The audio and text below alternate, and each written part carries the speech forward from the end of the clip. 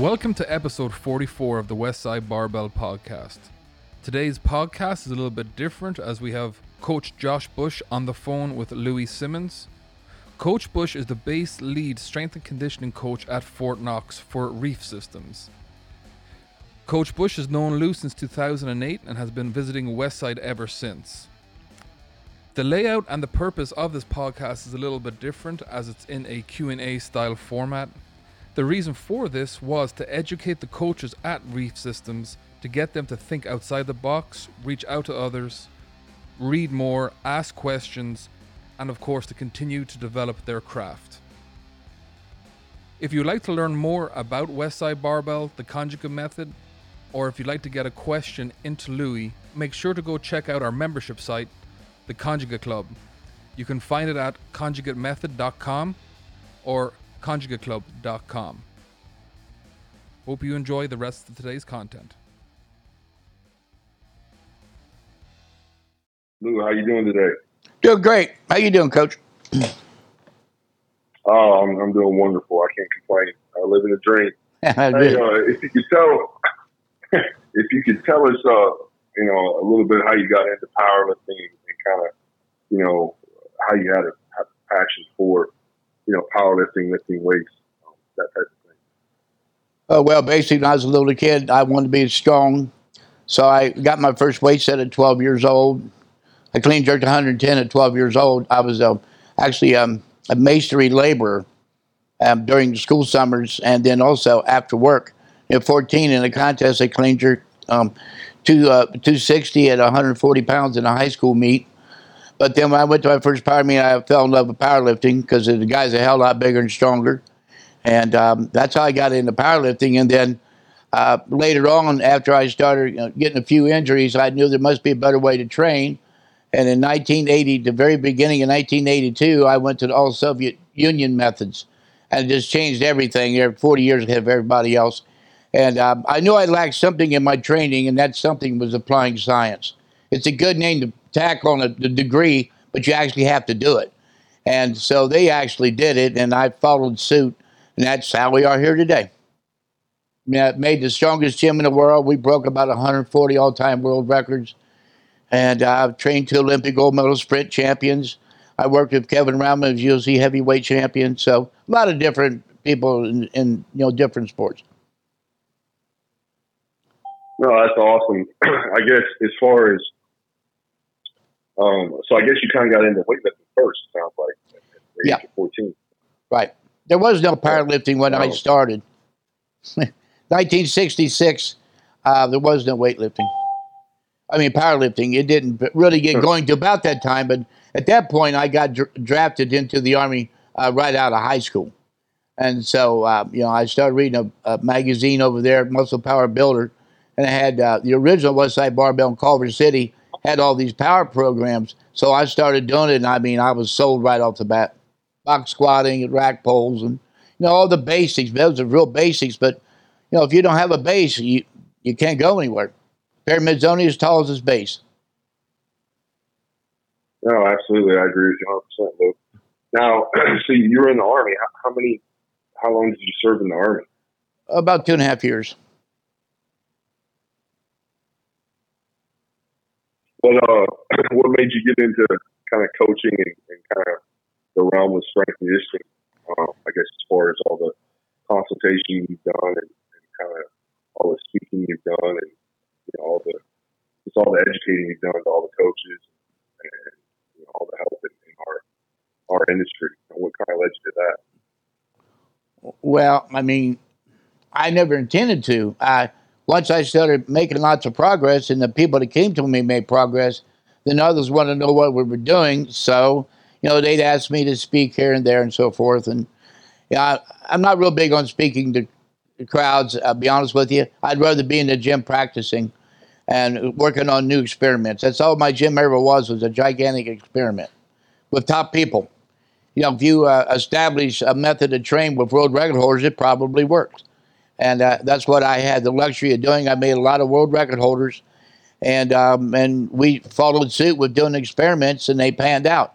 I would go to at least 3 meets and take about a year and a half and find out the results, and then I would write about what we did.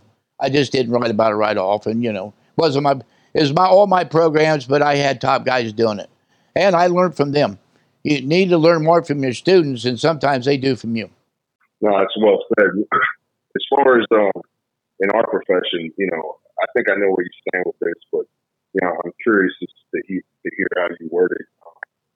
I guess, what do you think as a strength conditioning coach? So in our profession, should we train? Should we lead by example, or what's your feelings on that? Well, a coach always has to be ahead of the students, and so one thing I don't think coaches do enough of is read. I'm an avid reader. I have literally over 100 books, all on some type of spatial strength or strength endurance or something, and including restoration. But you have to read, and then you have to do experiments yourself and find out. But in this world, physics is gravity. The speed of gravity is the speed of gravity, and mathematics is mathematics. I've figured all this out for years. If people just follow what I do, they'll be able to make good success. You don't have to figure out what weights to train, because I did it, through experiments. The first thing I learned was, you got to get rid of linear periodization. It's outdated. I did it from 70 when I got out of the Army. I did an Olympic weightlifting too, but I don't even count that. But then from 1970 to the latter part of 1981, I used linear periodization. And unfortunately, sometimes you'd be strong a week or two before meet, a week or two after. It was very hard to hit the meet. The problem with it is you get, you got a power phase and then a hypertrophy phase and a strength phase. So close to a contest, when you're handling heavy weights, you dropped all your volume. And if you don't have a base on you, then it's very unpredictable what you'll lift in the contest. And but everyone did it. I had no choice. That's what I had to do. And then I started checking out, the Soviet methods. I immediately went to the 3-week pendulum wave.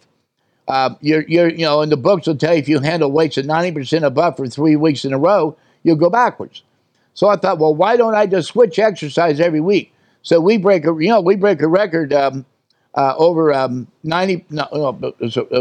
to 95% of the time, and we break an all-time record on our 2 max every days doing spatial exercises. But each week we switch. That way we never get into the law of accommodation.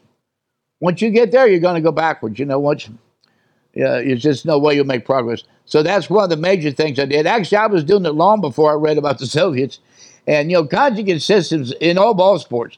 You don't throw the same pitch every time. You don't run the same play in football. It's all connected. Conjugate means basically connected and or coupled.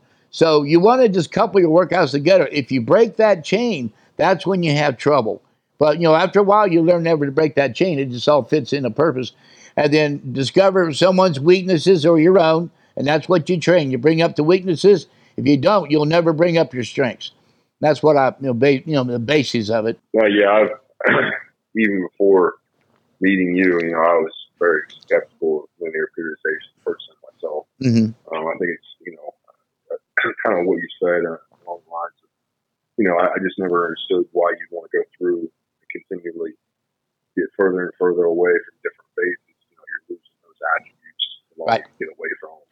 So trying to find a way to be able to kind of train everything in a 1 week, 1 month, way is kind of what I always thought would envision if possible, and then when I stumbled across a lot of your readings and when I got, fortunate enough to meet you, it all kind of started making a lot more sense to me anyway. I mean, obviously, I'm sure there's plenty of people on the call that have different thoughts and ideas for that.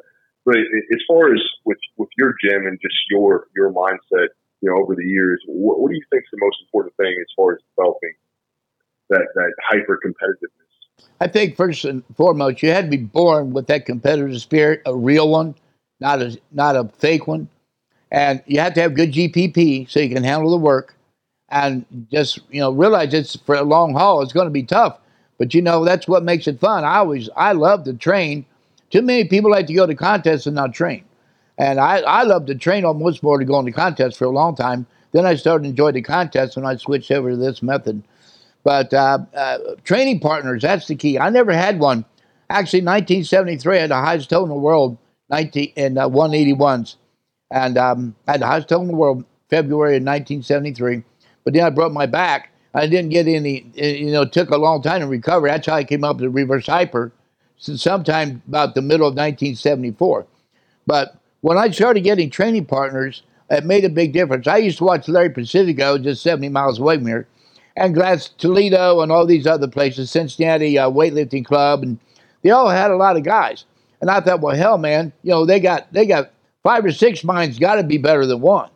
And so when I started getting training partners, then I started learning, watching them, and we do experiments, and I found out the truth about training.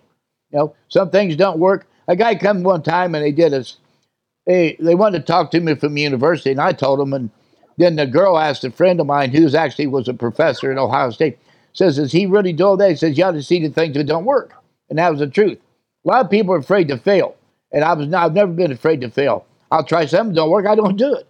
And then, but you stumble onto things, and you correct things, and next thing you know, you're making some phenomenal progress. I started 14-year-olds out, and at 20 were open world champions. So, it pretty much says it all. I mean, their background was playing, football in high school and stuff like that. So. No, absolutely. I guess with our population that we primarily work with as far as soldiers, I mean, most of the coaches on the call work on the Army side. I'm sure we have a few coaches that work on the photo side with the Air Force. But we see a lot of aerobic conditioning, a lot of rough marching, a lot of wear and tear, just a lot of excessive running. Do you have any recommendations for, anaerobic conditioning? I know we try to do it with our battalion at least 2 or 3 days a week. But do you have any recommendations kind of how to continue to fight that fight, combat kind of what the Army's been doing for so many years with so much mileage put on the body? Yeah, I can say one thing, Coach. If you watch a marathon, even the top ones, the ones that cross the line, they're never out of air. They're never out of oxygen. Their legs are tired. And so forth. And two of the things that I think, if I had 2 things to train with, and only 2, it would be a wheelbarrow and a weight sled. I'd pull a weight sled and I would push a wheelbarrow. And I've had tremendous success with track people. Of course, track people always pull sleds. And but actually for long distance, 800 meters and marathoners and everything else, you just do it in intervals. I have a book on running. It talks about even a marathoner could do interval training. Maybe pull a sled for a half hour, let the heart rate come back, and a half hour, let the heart rate come back. But that is a lot less wear and tear than running, especially a lot of people don't know how to run. Yeah. But if you go back, Josh, like I said, I was very strong as a young child, and it all came from me being a block tender. Mixing mortar, pushing wheelbarrows, carrying blocks, building scaffolds, unloading roofing material. It's just pure GPP, undirected training, but I applied that muscular strength I'd gained into a sport of weightlifting at the time. And it worked. I was just naturally stronger than any other person. If you take a guy that works in an office versus a guy that does manual labor, the guy that works in the office would have to do more small workouts during the week for GPP. I guess, it's been a long time coming, but it looks like we're finally making headway, at least as far as the Army, as far as strength conditioning and PT is concerned. Do you have any recommendations for the coaches or myself that's on the call for, kind of moving forward with stuff, with expanding, with any recommendations for training or leadership or do's or don'ts, as far as moving forward with the way things are going with the tactical setting? Mm-hmm. I think I would. I think you're already doing it. I mean, I'm not a great kettlebell guy, but I'd add kettlebells. I think they're very safe and good on the joints. And I would add some jumping in there. Some, that's a couple of things. And, probably, I suppose you already do it, just some basic grappling. Sports like that where you have contact because, if you guys are going to war, you may run in and have a contact with someone. So just basic things that makes it fun. I've had a rugby team do this, and he brought in wrestlers during the off season, said he had a couple of injuries, but it eliminated lots of injuries during the competing season. And then it's fun, To keep the competitiveness up, you make games, make games out of this stuff. Don't make it out of work. A workout is just a workout. It can be very, very boring. My gym, not that it mattered, but years ago when the gym was the strongest, was constantly betting money, on squatting and deadlifting and you name it. I mean, everything you did, there was money involved, and we did a lot with teams. We broke up the gym into 2 or 3 man teams, added up the total amount of weight lifted, and that made us very, very competitive. You'd be surprised, like if you and I were on a team and we were 20 pounds behind in a rack pull, you'd be amazed how you would pull a 25-pound PR to win that contest. Just because it was a team element. And let's face it, the military is a team. It starts at the top of the president, goes right down to the buck private. So it's always going to be a chain of command, and you want to work as a team. I don't have to tell you guys that you're in it. No, definitely. No, I appreciate that. I've asked you quite a few questions here. I got some more, but I want to open it up for some callers to have some interaction with you in case they might have some questions. Sure. Of some stuff that we've already covered, or maybe some other things that they'd like to ask you. Mm-hmm. Okay. Coach Louie, this is Coach Bilski down at Fort Polk, Louisiana. Mm-hmm. I just want to ask you something about your programming dealing with dynamic days. My question is, how do you track volume with high variation on the dynamic days, and how would you implement it into a tactical setting? Well, I mean, for us, you want to talk about controlling volume. On our speed day, on dynamic day on Friday, we do 25 squats and we do 25 deadlifts. And we do them at 80, 85, and 90%. So basically, on the mean day, the 85%, you could say, you just take, if you're training with 600 pounds, you multiply it by 25. That's your volume. And what you want to do, the strongest people have the most volume.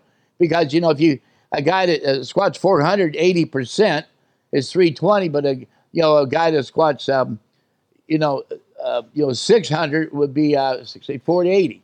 So see, as your strength goes up, your volume has to go up. And the key is the bar velocity has to basically maintain real close to the same, about somewhere roughly around 0.8 meters per second. We used to do, as you probably know, 12 doubles in a squat. Well, now we took it to 5 sets of 5. And people's asking me why. My gym got lazy, and too many guys to get in a group. So I made them do 5 sets of 5, instead of taking a 6-minute rest, because they need to take about a minute and a half rest, which would be real important for you guys. But to that point, as long as you can do the 5th rep as fast as the 2nd rep, you might as well do 5 reps. And that's why we did it that way, and it's paid off. I mean, just since last November, we broke 4 all-time world records. At a female squat, 617 at 132, and my 123 made 650, 655, and 670 all-time world records.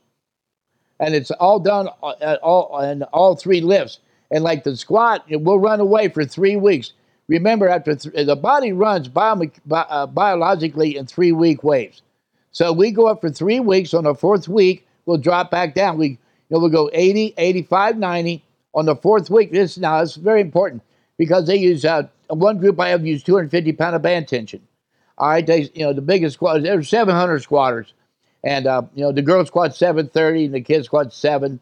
So on the 4th week, we dropped back down to the 80% bar weight, but I reduced the band tension down to 140. So I take 110-pound of band tension off. That way, see, it's built-in restoration on that week. 2nd week, we're right back up to the blue band, the 250-pound of band, and the 3rd. And then after another 3-week wave, we drop back down and reduce a lot of the band tension. The band tension is very important because when you use bands of weights, it causes overspeed eccentrics, which is good. It makes you very strong, makes you good for muscle reversal strength. But eccentrics is how you get sore. And, and we do fast ascent. We don't lower the bar slow. I've seen study after study doing eccentric work slowly, handling 25% of their max or 50, but it never panned out. So I go, well, why in the hell would I do something that's never been proven? But overspeed eccentrics work. And anyone that doesn't believe this, merely take a basketball and drop a basketball. See how high it bounces. Now throw that same basketball down. It bounces over your head. That elasticity strength in that ball is the same as how your body responds to that. All right, that's why people do depth jumps and so forth. So that answer your question pretty much, or you got more? Yes, sir.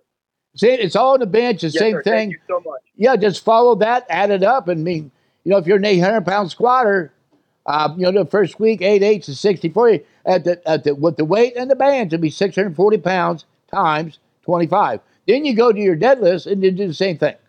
And one other note for deadlifting, like if you deadlift 700, but if you pull 600 off a box, you got to take 80% of that 600. Don't take it off 700.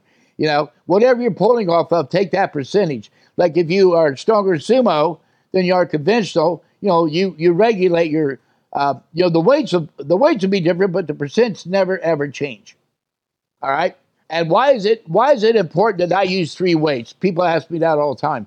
When all you guys leave and you jump out there in your Jeeps or whatever the hell you're driving, watch the tachometer. The tach will go to a certain amount of RPMs and it shifts. Why? Because that makes optimal horsepower in your motor. The same thing with these lifts. If you lift too fast, you won't. Force goes down. Force, its force is inverted. Objects of fast velocity with small resistance causes small force. All right. Like you can, the slower you move, you're moving as fast as possible, but the slower that velocity is with massive loads, the stronger you become. And this is easy to prove because isometrically, you produce 15% more than you do dynamically. So, they test your strength isometrically, not like how much you bench, squat, deadlift, clean, jerk, or snatch. Coach Simmons, Coach Lopez with down here in Fort Bliss. Okay. Pleasure to be speaking with you. Just a quick question. I know you're a well-read man, and I was just wondering, what is some more of the, more recent literature that you think that we should kind of be diving into versus that old Russian literature, which I'm sure most of us have already, delved into. So what are some more recent things that you've been reading that you would suggest? Well, like I said, gravity never changes. The rate of gravity never changes. Mathematics never change. These guys had this figured out in the 70s. But what I suggest you do, like you buy a book called The Practice of Science of Strength Training, or maybe even Super Training or The Science of Sports Training.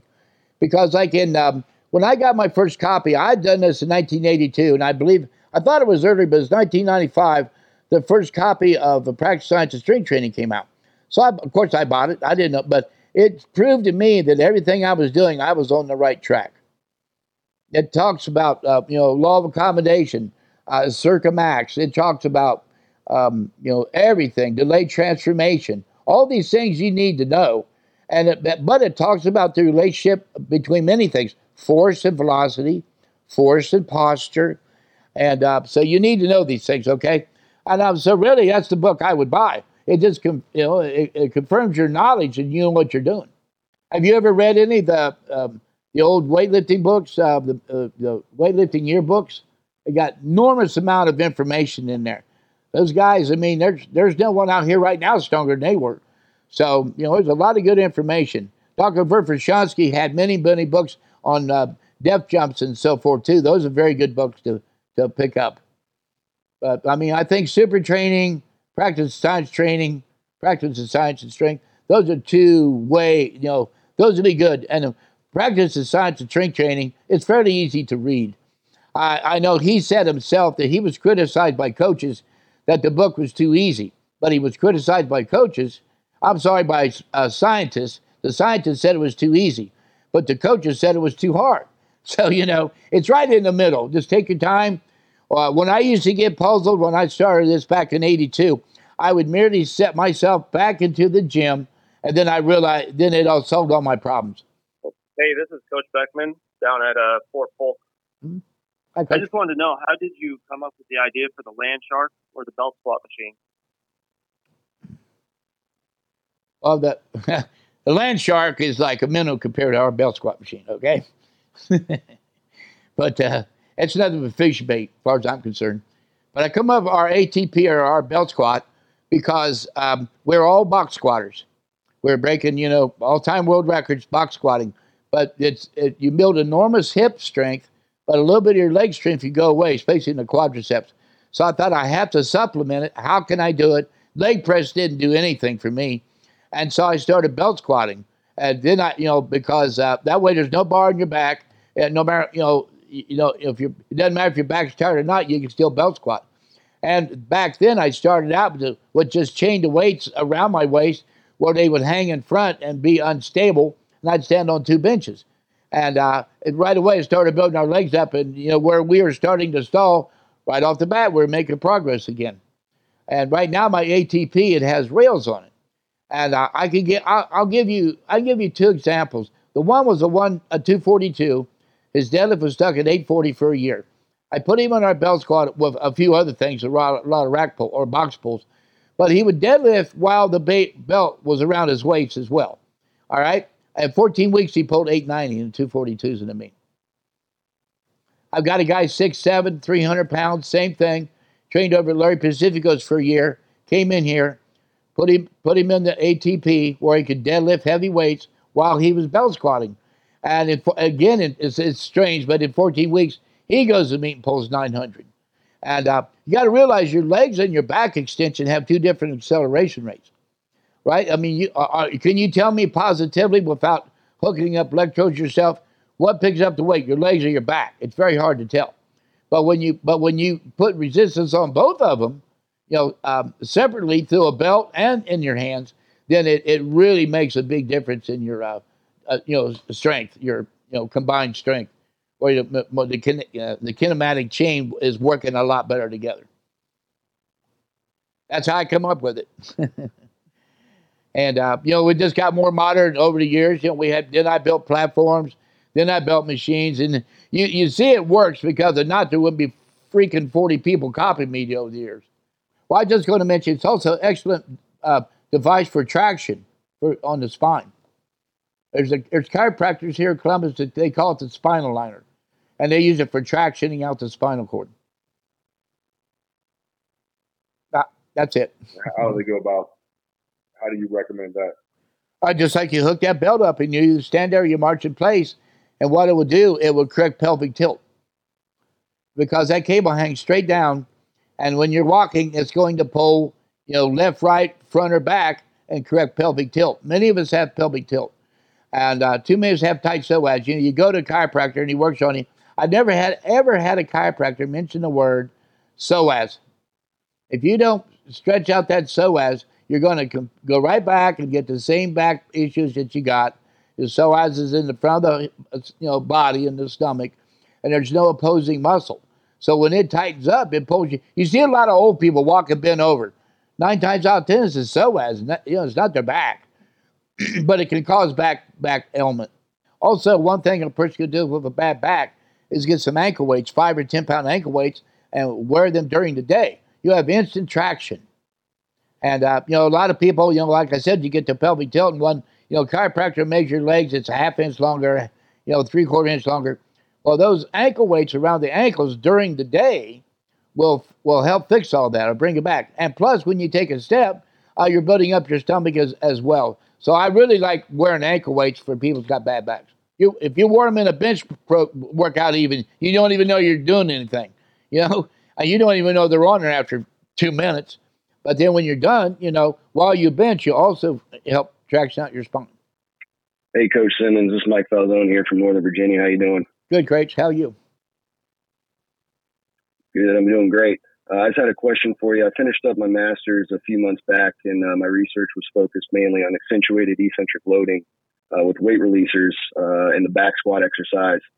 And, in a perfect world, we would have gotten access to some elite athletes and been able to kind of track their adaptations over an extended period of time. But unfortunately, that wasn't the case. So my question for you, I was just kind of wondering, in your experience with accentuated eccentrics, what have been your key findings with your athletes? And, how does that kind of affect their recovery and overall training program? Well, I was one of the first ones in America to use weight releasers. Overseas, they were called strippers because 2 lifters would take the weight off in the bottom. But, they came up with weight releasers. I use them. I have a heavy-duty set. We put 400 pounds on.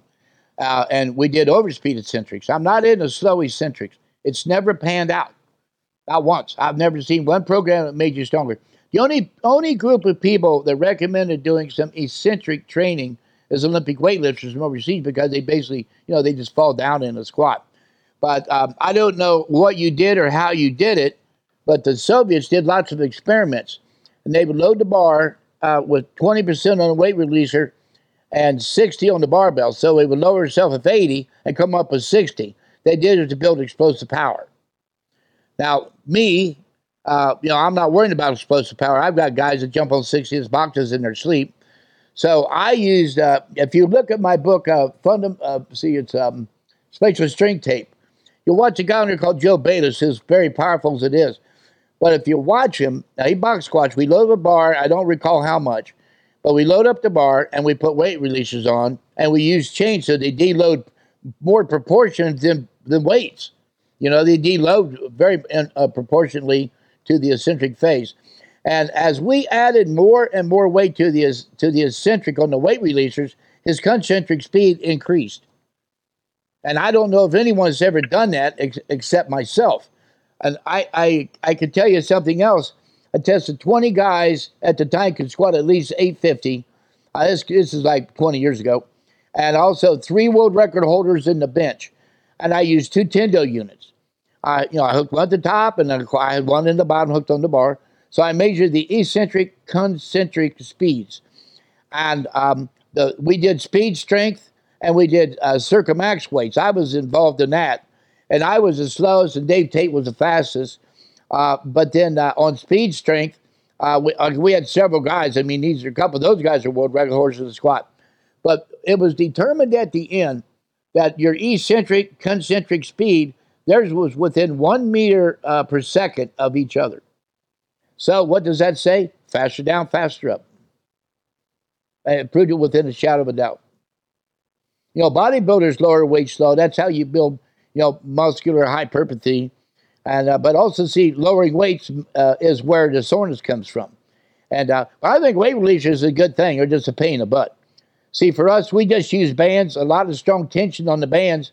The deformation, and exertion has to do with how much those bands are stretched. So whenever you put bands on a barbell, make sure you got lots of tension in the bottom. There cannot be any slack. It will not work. But that way, that bands will help pull you down faster, causing greater reversal strength. It's not plyometric for sure. It's not under 2/10, but it's more like power metrics. And I'd rather use bands because I don't have to put them on, take them off the bar every time. If you want to change bar velocities, the best way to do it is by adding bands and not weight. If you start adding, if you start adding too much weight to the bar, you can't get out of the bottom. And if you just use bands, the weights would do somewhat shrinking in the bottom. So it'd be too light in the bottom with bands, and it'd be too heavy in the bottom with weights. So how do you get a perfect world? Bands and weights. And that's how you do it. And, I've done all these experiments, and I know exactly how much band tension. For speed strength, it's around 33%. We used to use 25, but we took it up to a minimum of 33. And I mean, with just ungodly results. And, the Circumax is goes up to 44. We actually raised that to 50%. Like I just had a kid use 500-pound of band, 123, and he squatted 500 pounds. So he got it basically combined at the top 1,000 pounds. I had a girl do the same thing with 500-pound of band tension, and she's at 198, and she's already made a 730 squat pretty easy to me. But she made 445 and 500-pound of band tension. All right. So now next thing we're going to do, we'll experiment and see what her squat is. And in reverse, because we find out if you jump 30 pounds on this Circumax, you should squat 30. But I had a guy in the gym, he went to meet by 165, went up to 181 and squatted 955. It's a 55-pound record off his best squat. All right. So, but then we took a Circumax phase and he broke it by 55 pounds. It worked in reverse. It proved, it's a double fold way to prove what we do. Hey, I really appreciate you being on the call today. Do you have any words of wisdom for us moving forward with what we're doing, or being a strength conditioning coach? Well, you've got a lot of people at your in front of you. I would do experiments. It's basically for building spatial strengths, all different types of spatial strengths. That's all I did. I experimented. My guys had no trouble jumping in, doing it with bands, chains, whatever, shorter rest periods, longer rest periods, you name it. So I would try to get a group of guys and run some experiments with your people. It's basically, then you could test it maybe in a mile run or some of the other stuff that you do. And that's pretty much what I would do. I would experiment. That way you're learning on your own. You might, that's how I changed things. I had a coach that told me to get jump stretch bands. It's from Liberty University, Dave Williams. And he told me he'd pay me. I said, well, you ain't got to pay me. He came here all the time. He's a good friend of mine.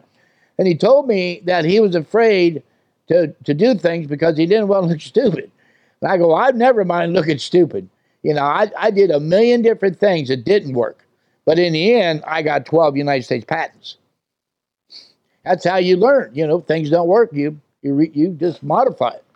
So I would try to get some groups of guys, to make it safe, but do some experiments on your own, different interval training, different amount of resistance.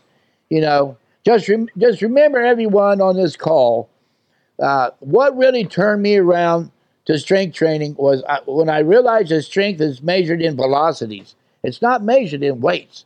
It's measured in how fast you move a barbell. Explosive strength, fast velocity, speed strength, intermediate, strength, speed, and slow. And when I got that in my head, it really changed. Because if a guy's trying to build explosive strength and he's not moving the bar that fast, he's not going to build any explosive strength. If you're trying to get super strong and you're doing 10 reps, because you've only got 50% of the weight on the bar, you're not going to get strong either. So you need to know these things. You need to break them up. That's why I suggested super training and a few books that they would buy, because those are classroom books. Matter of fact, the one gentleman wanted to know if there's anything new. But I remember when I got the books from Bud years ago, I remember what he told me. He said, Louis, says these are classroom books. And I said, it's exactly what I want. Because I was stuck. I didn't know my own sport. There's so much to strength that's not funny. And I think that's why people overlook the essential value of strength training, because they think anybody can pick up some barbells. That's all there is to it. There's a whole lot to it. It's basically the periodization. I'm writing a book right now, organization and periodization. So, on the day of the contest or the day of the fight or the day of the track meet, that's when you're your best. Don't miss it by 10 days. Don't do any good. A lot of people, they prepare for sports or you prepare for your contests in the Army or any, military establishment. And the first thing you got to do, you have to be in shape. If not, you can't use technique. And if you don't have proper technique, you can't use strategy. So those things fall together. I'm a huge MMA fight fan, and I see a lot of guys with a lot of talent, but you can tell by watching the fight that they had no strategy. And 9 times out of 10, they'll lose, and you're thinking, there's no way this guy should lose. But he did not have a strategy for the fight. So that's how it basically goes. And, prepare yourself for an event, and, if you prepare yourself correctly, you'll prepare yourself to win. And I'm closing off with that.